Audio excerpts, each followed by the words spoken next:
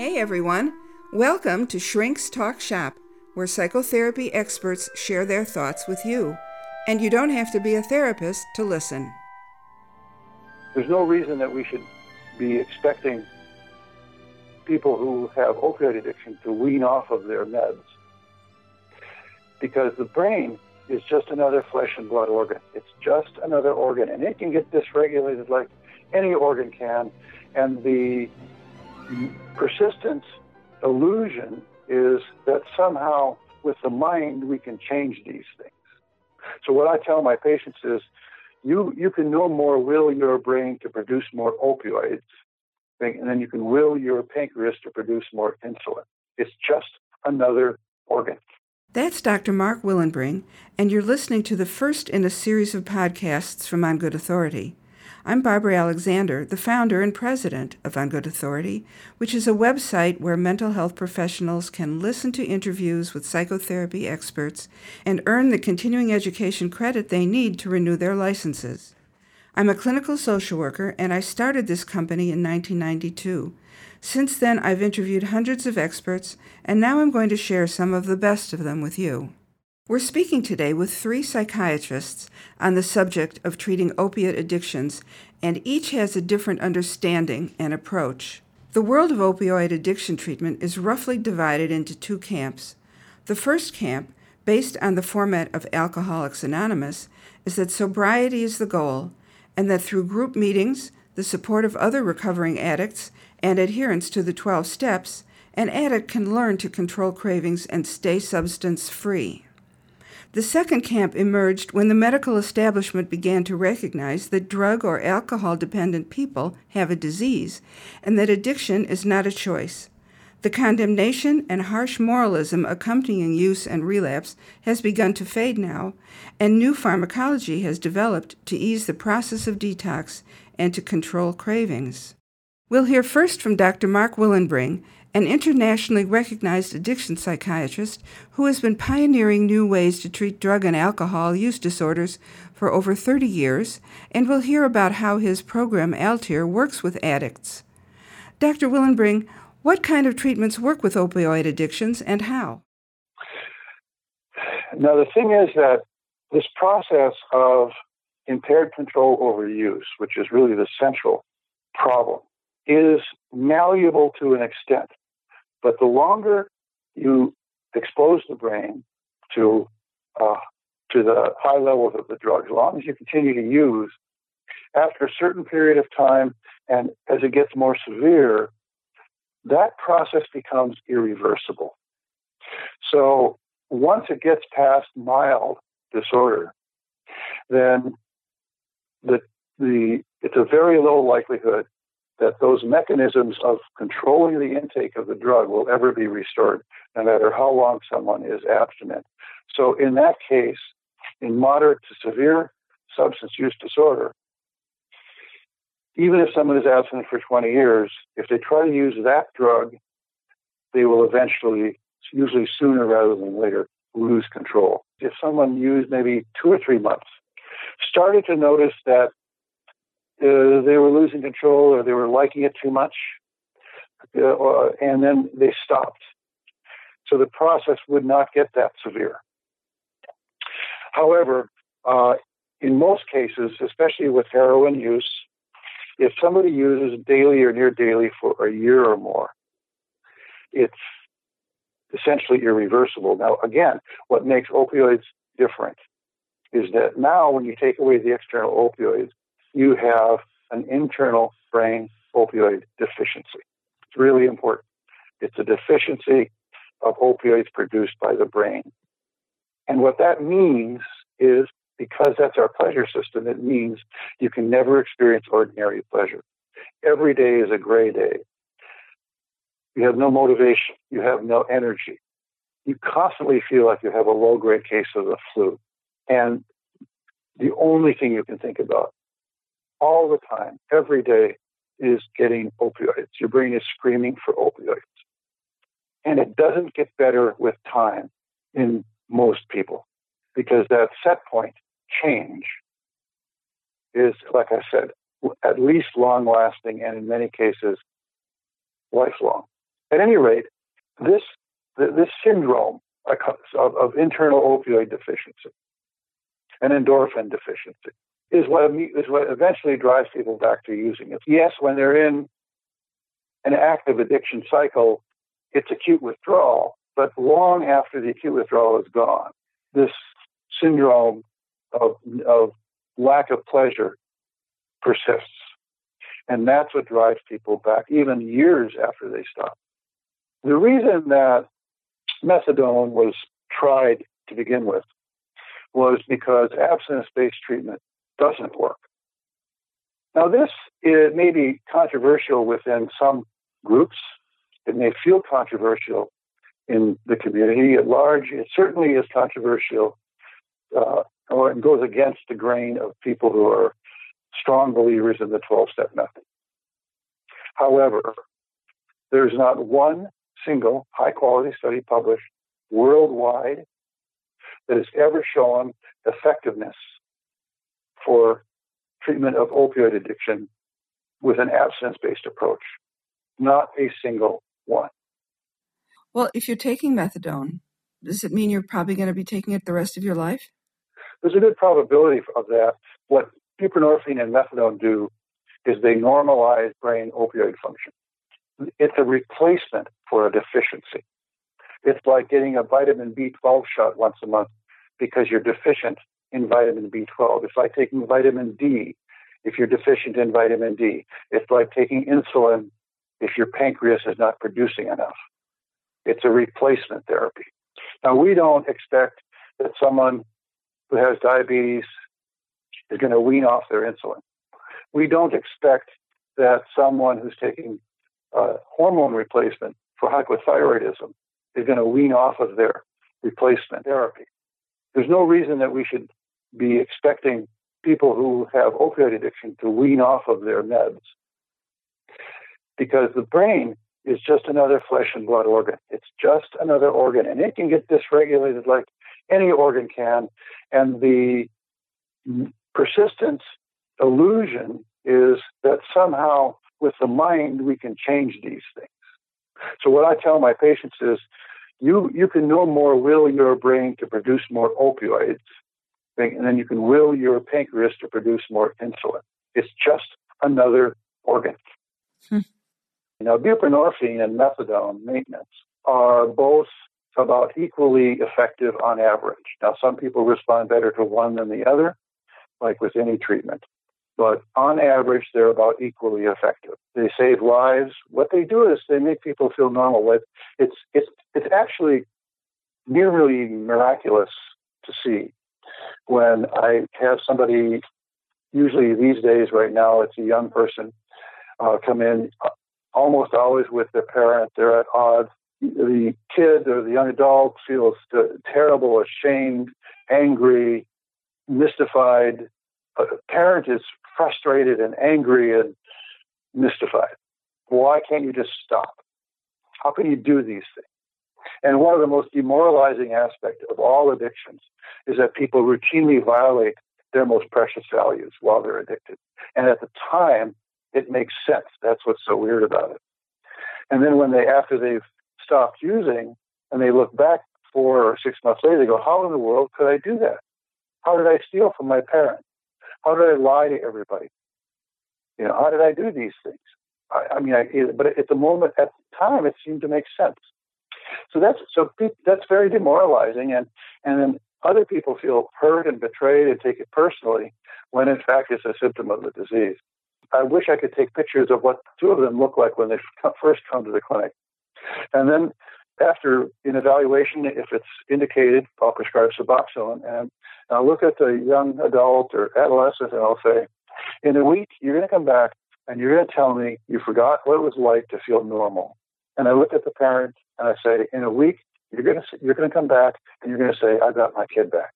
And that's exactly what happens every time. So a week later, the person with the addiction comes in and says, well, I just don't understand it. I feel normal. I have energy. In the last week, I cleaned up my room. I got a job, and I applied for college. And, And I never thought about opioids, and it's disorienting because for the last 7 years, that's the only thing I ever thought of. But when I'm on the medication, I don't even think about it. And the parent will say, I couldn't believe it. It's like my old, Sally or whatever. She's just the great person I've always known. And she's jumping out of bed. She's helping out around the house. She did the dishes, and it's just amazing. I've never seen anything like it. And the thing is that people are not high on this. They don't experience any high whatsoever. And there's no impairment of consciousness. There's no impairment of psychomotor movements for things like driving. People just feel normal. We're in the middle of our podcast about the treatment of opioid addiction, and I'm Barbara Alexander from On Good Authority. This next section of this podcast is taken from my recent interview with Brian Johnson, MD, Director of Addiction Medicine at Upstate University Hospital, State University of New York. He has a different approach. Now, a number of psychological treatments have developed to treat the addict, such as cognitive behavioral therapy, but the last treatment one would expect to be useful is psychoanalysis or psychoanalytic psychotherapy. Now, with the integration of neuroscience and psychoanalytically oriented approaches, therapists have a new weapon to understand and deeply help addicts. We can finally begin to understand that one aspect of the personality of the addict does not always know what the other is doing. And we can understand why addicts would choose their drug dealer over their closest and dearest relatives and friends.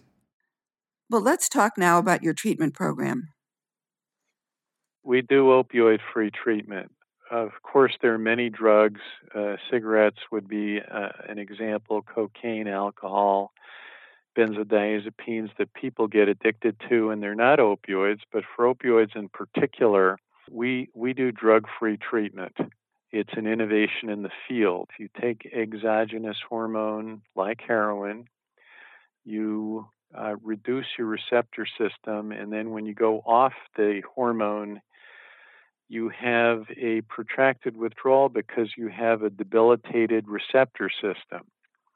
So we give low-dose naltrexone. It's a pure blocker given in tiny quantities to push the receptor system back towards health. So we give a single dose of the opioid buprenorphine. We make detox easy. So you come in, suppose you've been injecting 10 bags of heroin a day. We have you stop the day before. Now you've got bare opioid receptors. We glue a large dose of buprenorphine on there, 32 milligrams usually. And now you leave the appointment feeling fine. And with a 37-hour half-life, the buprenorphine gradually dissociates from the opioid receptor.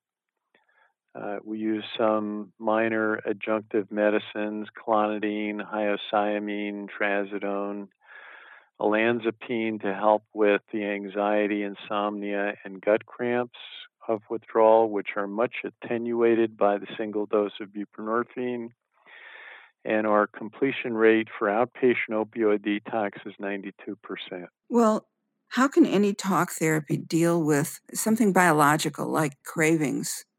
Everyone gets a complex initial evaluation, both a good psychiatric evaluation, a physical exam.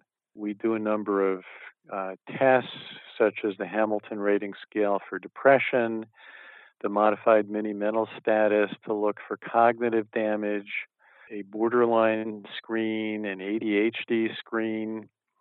We end up with a FACES pain scale. We end up with a set of numbers. We end up with a bunch of psychiatric and medical diagnoses. So that's visit one. After that, we use traditional free association.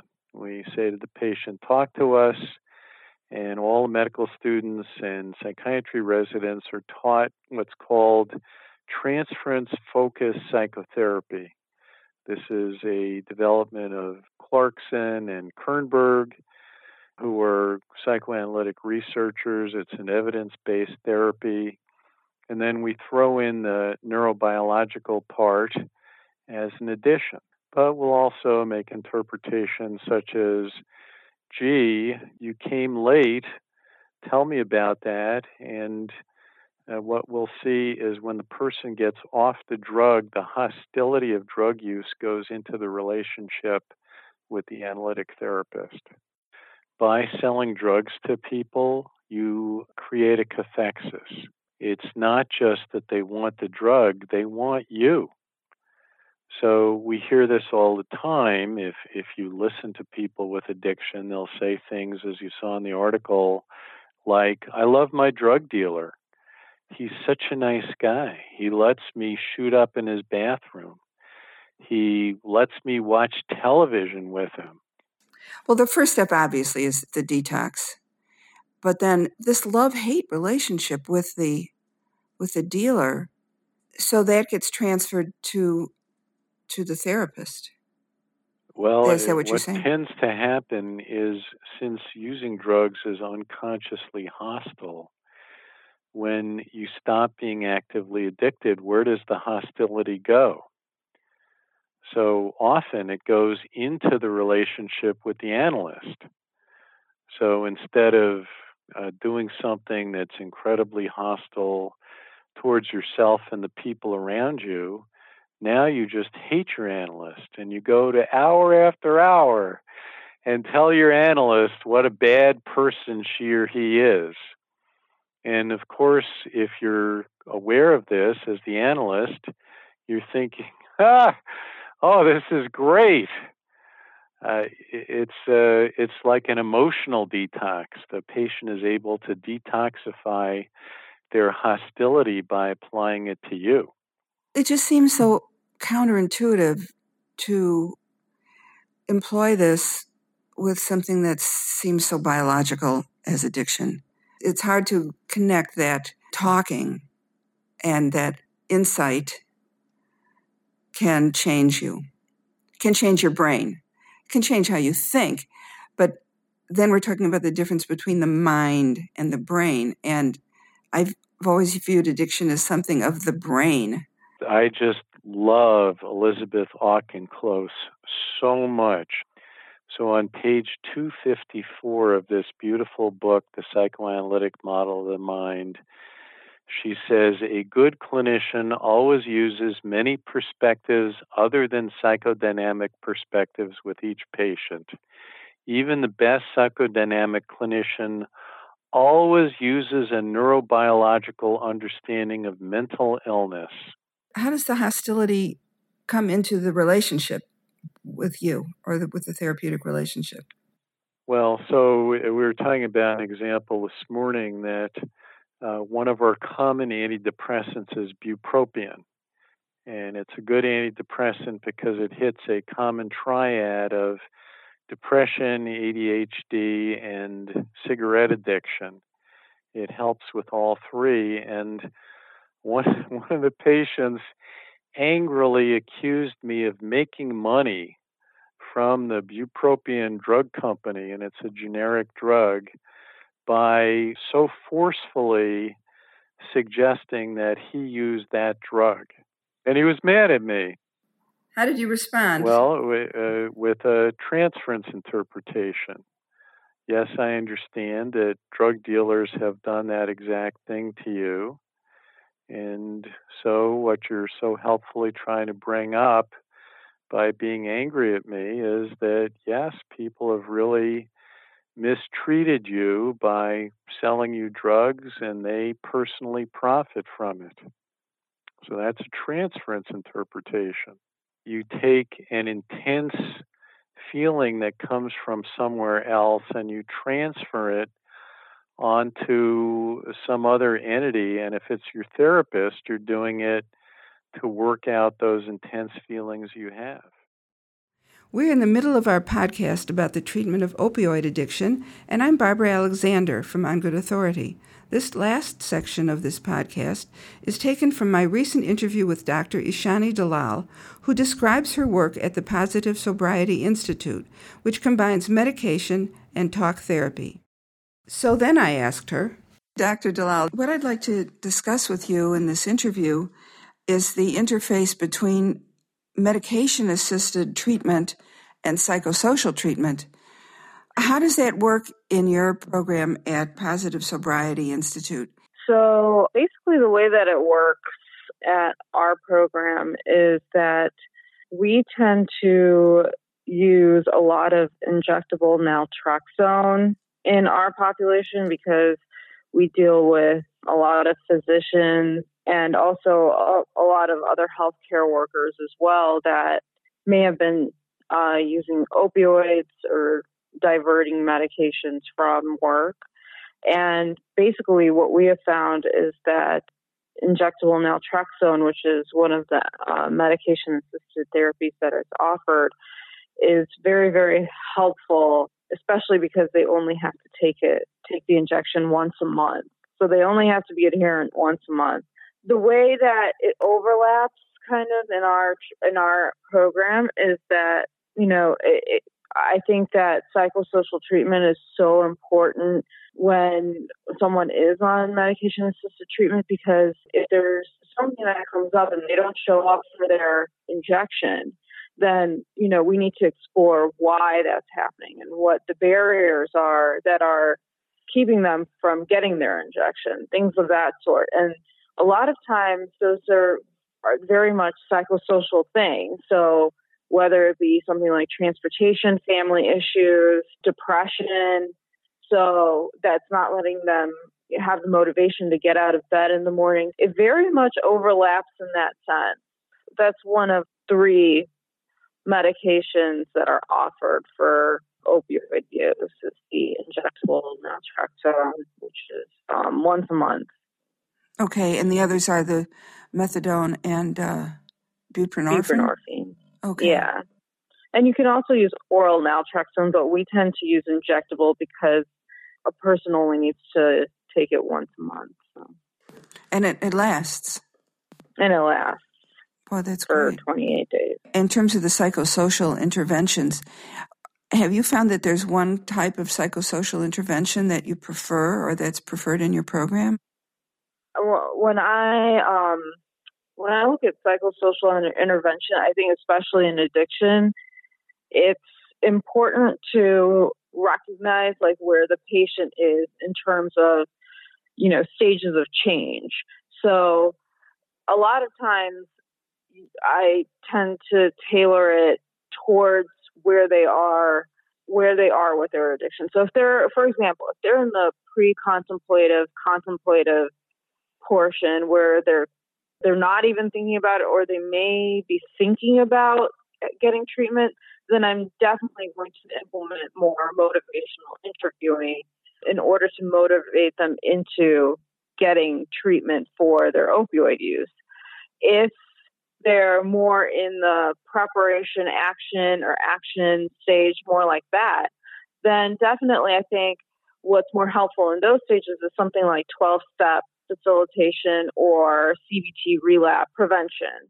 Now, just to note, CBT refers to cognitive behavioral treatment. And then the other psychosocial treatment that's also very helpful would be something like family therapy, because as we know, addiction is the disease that not only impacts the individual but the entire family. So seeing where they are in their stages of change is very important, because if you're trying to do CBT relapse with someone that's not even motivated to seek treatment, then that's not really going to help. So all those modalities are helpful depending on where they are. Now, of course, when someone's in treatment and say their motivation level for some reason, isn't there, then I may implement it at that point. So it's kind of just recognizing where the patient is what I tend to do. That's excellent.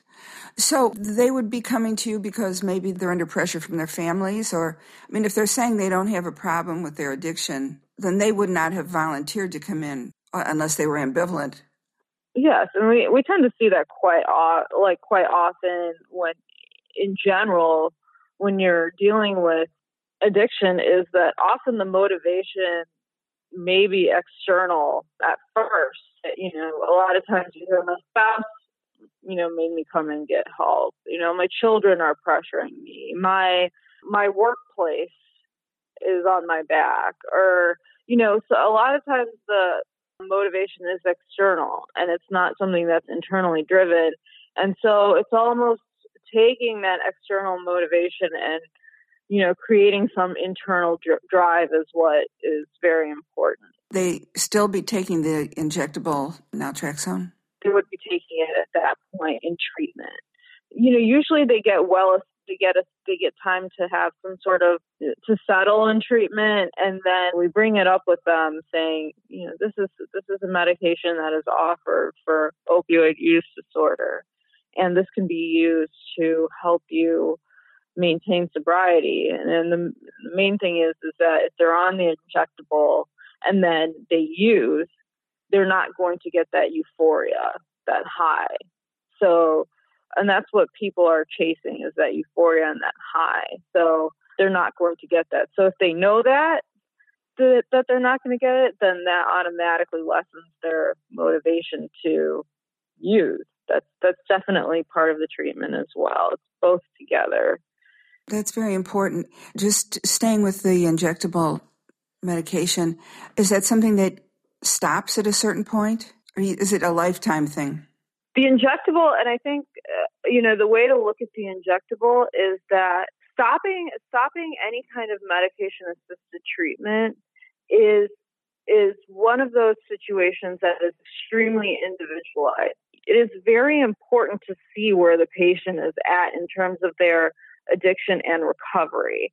If they've had a good go of, maintaining sobriety, giving positive or drug-free urines, and engaging in treatment, whether it be group therapy, CBT relapse, family therapy, individual therapy, whatever it may be, and they're doing well, maybe after six months, they may themselves say, I'm ready to kind of try and see if I can handle maintaining sobriety without medication-assisted treatment. And if they have all those things in place, then it may be worth it, but really there is no exact timeline. And it's really a conversation that a provider has with each patient. The other aspect of it is having the conversation with the patient, but also having conversations with the rest of the team. It may be even getting collateral information from family and seeing what the family thinks. There is no tried and true way of going about stopping the medication. That was Dr. Ishani Dalal, and I'm Barbara Alexander. I hope you'll join me next week when our 3 speakers will look at the subject of relapse. And by the way, I'd love to hear your thoughts and comments about this program and any ideas you might have for future programs. My email address is info@ongoodauthority.com. And if you or someone you know would like to earn continuing education credit for listening to these podcasts, go to www.ongoodauthority.com for complete information. So until next time, this is Barbara Alexander thanking you for listening.